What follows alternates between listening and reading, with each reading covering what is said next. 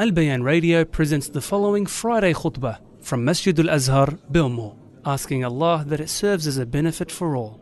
إن الحمد لله نحمده ونستعينه ونستغفره ونعوذ بالله من شرور أنفسنا وسيئات أعمالنا من يهده الله فلا مضل له ومن يضلل فلا هادي له وأشهد أن لا إله إلا الله وحده لا شريك له وأشهد أن محمدا عبده ورسوله يا أيها الذين آمنوا اتقوا الله حق تقاته ولا تموتن إلا وأنتم مسلمون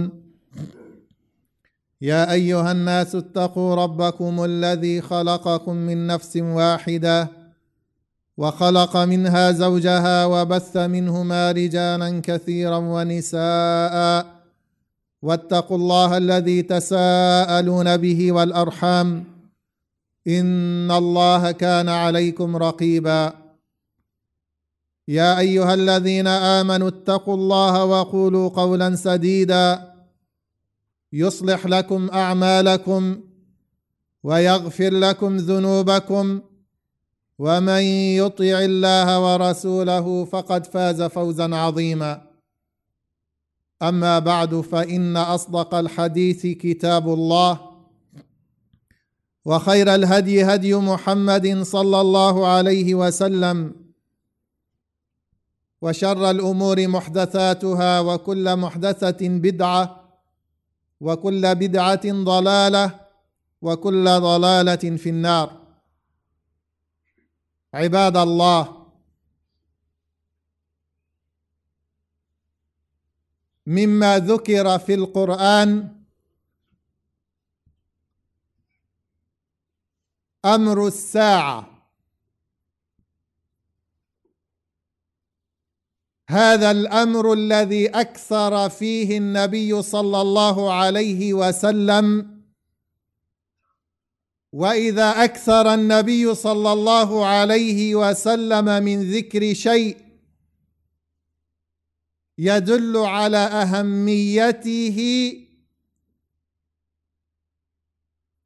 وعلى أن المسلم ينبغي أن يكثر من ذكره، وأن على المسلم أن لا يغفل عنه. ما هي الفائدة من إكثار النبي صلى الله عليه وسلم من ذكر شروط الساعة؟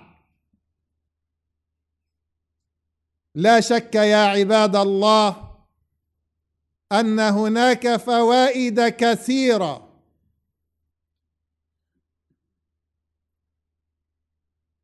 يقول الله سبحانه وتعالى: يا أيها الناس اتقوا ربكم إن زلزلة الساعة شيء عظيم يوم ترونها تذهل كل مرضعة عما أرضعت وتضع كل ذات حمل حملها وترى الناس سكارى وما هم سكارى ولكن عذاب الله شديد. هذا الأمر العظيم جعل الله سبحانه وتعالى له أمارات. هذا الأمر العظيم أخفى الله سبحانه وتعالى وقته عن الخلق، ولكن جعل له أمارات، جعل له علامات وشروط حتى يبقى الناس في يقظة من هذا الأمر، حتى يبقى الناس على استعداد لهذا الأمر، حتى يبقى أمر الساعة حاضرا في أذهانهم، حاضرا في قلوبهم. يقول الإمام القرطبي رحمة الله عليه: من أكثر من ذكر الساعة قصر أمله وطابت نفسه بالتوبة ولم يركن إلى الدنيا. هذه هي بعض الفوائد. إذن نبينا صلى الله عليه وسلم يخبرنا بعلامات أمر هائل حتى نبقى على استعداد له، حتى يقصر أملنا من الدنيا.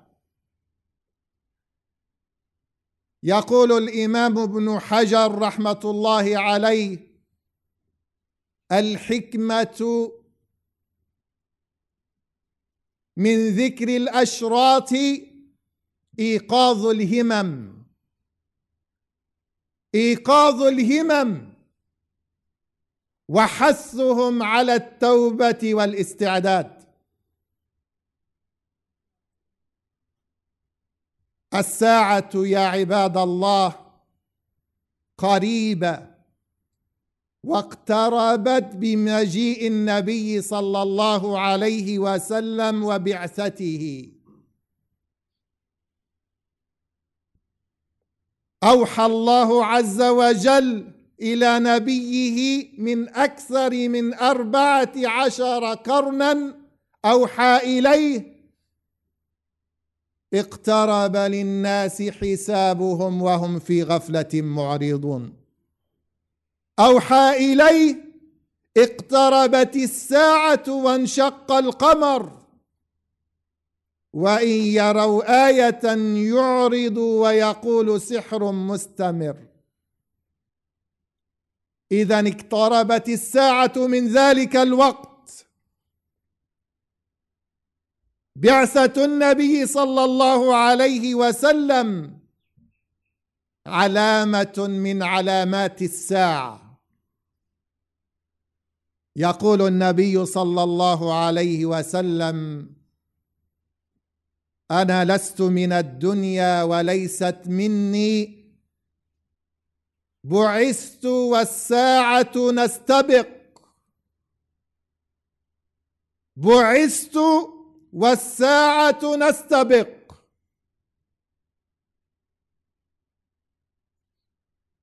والسباق يكون منافسة بين شيئين أيهما يصل أولا. فهكذا قال النبي صلى الله عليه وسلم.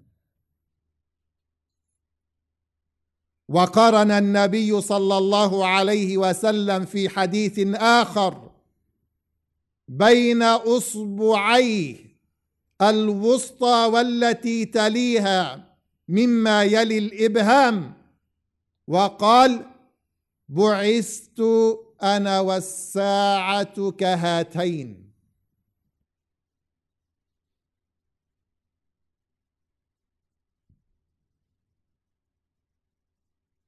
يا عباد الله، نستفيد من ذكر أشراط الساعة أن الله سبحانه وتعالى رحيم بخلقه، وأن الله سبحانه وتعالى لم يفجأهم بالساعة، ولو شاء لفعل، ولكنه قدم لها مقدمات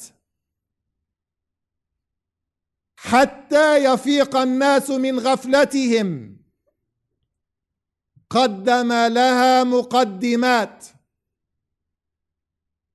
فاللبيب عليه أن ينظر في هذه المقدمات ويعلم أن هذا الأمر قريب. من الفوائد التي نستفيدها من ذكر العلامات أن نعلم صدق النبي صلى الله عليه وسلم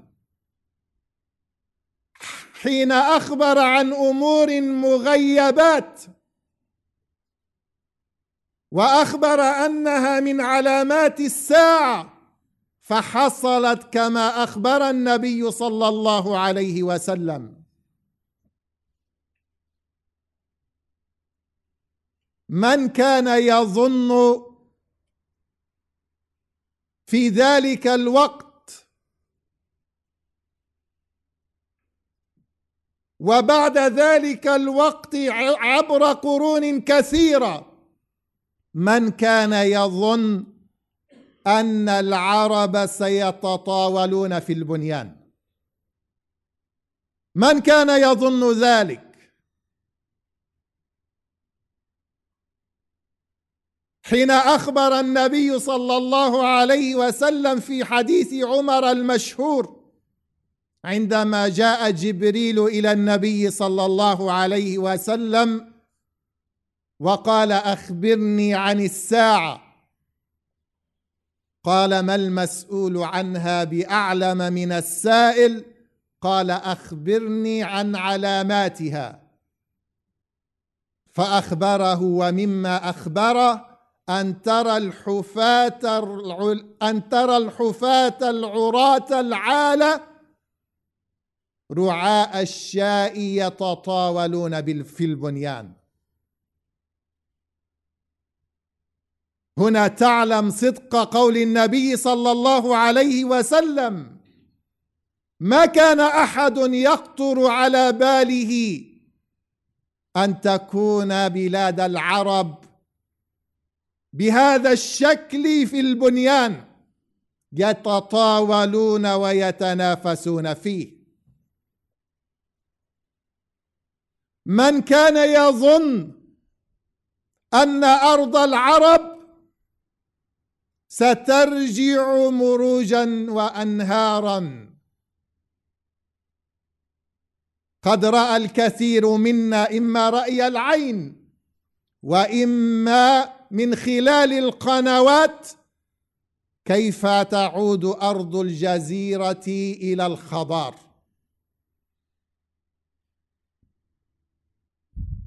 وهذا من الأمور المغيبات التي أخبر عنها النبي صلى الله عليه وسلم. من سنوات كان مشايخنا يقولون من علامات الساعة سيكون هذا. لم يمت الشيوخ حتى عادت أرض العرب إلى ما أخبر به النبي صلى الله عليه وسلم. هذا يا عباد الله يدل على صدق النبي صلى الله عليه وسلم.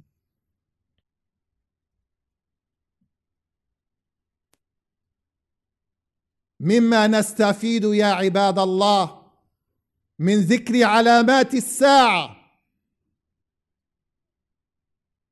مما نستفيده وهي إفادة كبرى، أنها ستقع فتن كثيرة،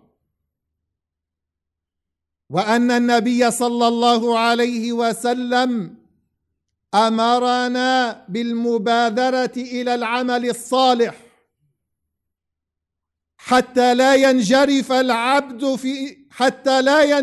العبد مع تلك الفتن، حتى لا يضيع دينه، حتى لا تذهب أخلاقه. أخبرنا النبي صلى الله عليه وسلم أن بين يدي الساعة فتن كقطع الليل المظلم. لكن لماذا أخبرنا؟ أخبرنا لأنها إن أدركت الرجل وهو غير متحصن تقلب في تلك الفتن،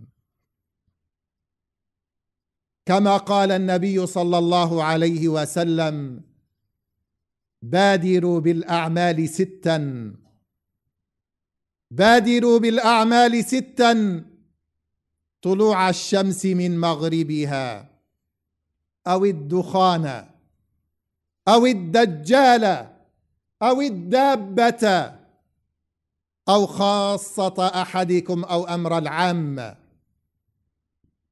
قال النبي صلى الله عليه وسلم: بادروا بالأعمال فتنا كقطع الليل المظلم، يصبح الرجل فيها مؤمنا ويمسي كافرا، ويمسي مؤمنا ويصبح كافرا، يبيع دينه بعرض من الدنيا، بعرض من الدنيا.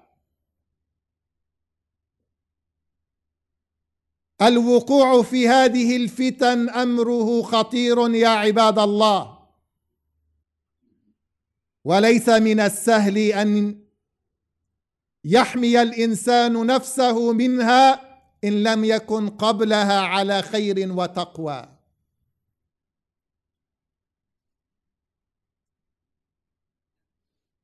أخبر النبي صلى الله عليه وسلم فقال: إن ستكون في آخر الزمان، أو سيكون في آخر الزمان، مسخ وقذف. سيكون في آخر الزمان قذف ومسخ وخسف. ما هذه الفتن التي ستتسبب في ذلك؟ هذه الفتن نشاهدها رأي العين عباد الله، ولكثرتها ولانتشارها ربما صارت مألوفة لدى الخلق، حتى إلى درجة أنها صارت حلالا لكثير من الناس. فقال النبي صلى الله عليه وسلم: ليكونن في أمتي أقوام يستحلون الحر والحرير والخمر والمعازف.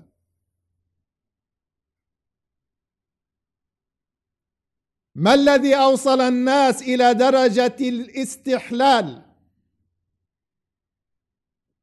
هو بعدهم عن دين الله، هو استمراؤهم لتلك المعاصي. ونبينا إذ يخبرنا بذلك يريد منا أن نأخذ كل الحذر حتى لا نكون من تلك الأقوام، وأن لا نستسلم لهذه العادات المنتشرة ونرضى بها ونرضخ لها. ليكونن من أمتي أقوام يستحلون الحرى يا عباد الله والزنا والحرير والخمر والمعازف، ولينزلن أقوام إلى جنب علم، أي إلى جنب جبل، يروح عليهم بسارحة لهم، أي بماشية لهم، يأتيهم لحاجة، أي يأتيهم الفقير لحاجة، فيقولون: ارجع إلينا غدا، فيبيتهم الله، أي يهلكهم ليلا، ويضع العلم، أي يطبقه عليهم، ويمسخ آخرين قردة وخنازير إلى يوم القيامة.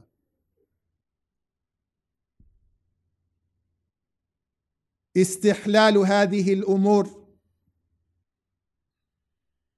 استحلالها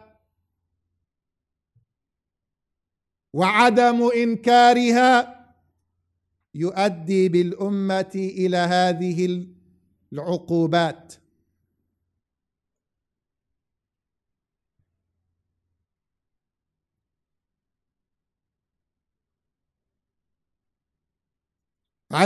على الناس، على هذه الأمة أن تستيقظ وأن لا تستسلم لهذه المنكرات المنتشرة. أخبرنا النبي أنها من أشراط الساعة، لكن ربما أخبرنا بها لنحذر منها. قال النبي صلى الله عليه وسلم: من أشراط الساعة أن يرفع العلم ويظهر الجهل ويفشو الزنا.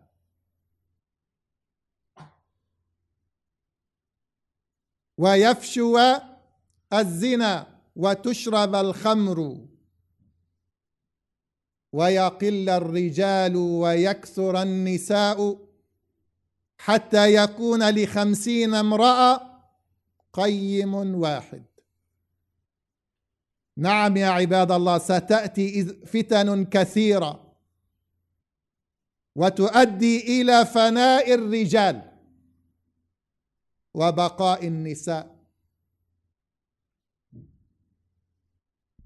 مما نستفيد من ذكر أشراط الساعة ومما نبهنا عليه النبي صلى الله عليه وسلم أن لا نكون من طلاب الدنيا يومئذ،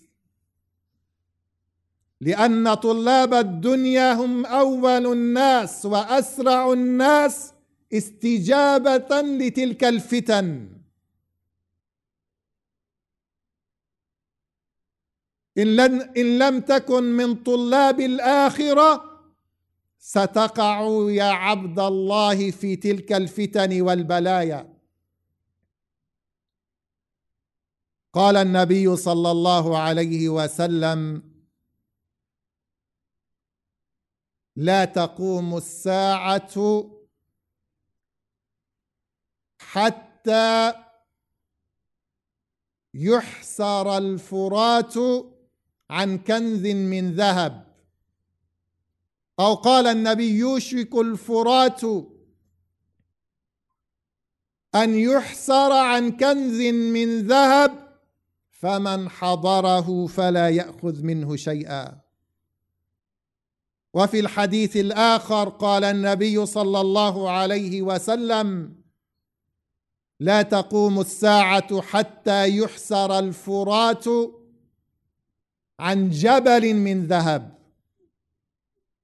يقتتل الناس عليه، فيقتل من كل 199. كل رجل منهم يقول كل رجل منهم: لعلي أكون أنا الذي أنجو. فقال العلماء: طالب الدنيا أشد الناس إسراعا، أسرع الناس وقوعا في الفتن. فاتقوا الله يا عباد الله، وارجعوا واقرأوا ما ذكر النبي صلى الله عليه وسلم من أشراط الساعة، واستخلصوا العبر والعظات والدروس والفوائد، فإن النبي صلى الله عليه وسلم لم يترك لنا خيرا إلا ودلنا عليه، ولم يترك شرا إلا وحذرنا منه. أقول ما تسمعون وأستغفر الله لي ولكم فاستغفروه إنه هو الغفور الرحيم. الحمد لله رب العالمين، والصلاة والسلام على أشرف الخلق والمرسلين نبينا محمد وعلى آله وصحبه ومن تبعهم بإحسان إلى يوم الدين. نبينا صلى الله عليه وسلم، وهذا من رحمة الله بهذه الأمة ومن رحمة النبي صلى الله عليه وسلم بهذه الأمة، أنه حين يذكر لنا أمرا مشكلة معضلة يذكر لنا حلها، ولا يتركنا هكذا نلتمس الحلول من تلقاء أنفسنا. فنبينا صلى الله عليه وسلم كما ذكرت ذكر كثيرا من أمور الساعة، ولكن لم يذكر ذلك ليبعث الإحباط في نفوسنا، ولم يتركنا منها بدون حل، بل ذكر لنا حلا لهذه الأمور العظيمة. من الحلول يا عباد الله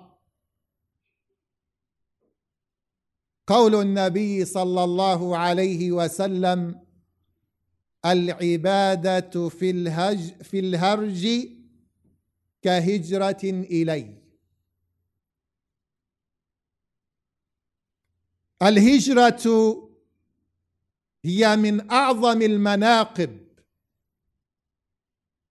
والهجرة إلى النبي صلى الله عليه وسلم هي منقبة لا يتقدمها منقبة. لذلك لو تكلمنا عن فضل الصحابة لقلنا أن المهاجرين هم أفضل الصحابة. فنبينا صلى الله عليه وسلم يقول: العبادة في الهرج كهجرة إلي. ففيها في هذا الكلام حث كبير من النبي صلى الله عليه وسلم لأمته في آخر الزمان أن تلتزم بعبادة الله. هذا هو المنجي من الفتن، هذا هو المنقذ من الانجرار إليها. التزم عبادة الله، التزم دين الله، التزم بيوت الله، التزم كتاب الله، أكثر من قراءة القرآن.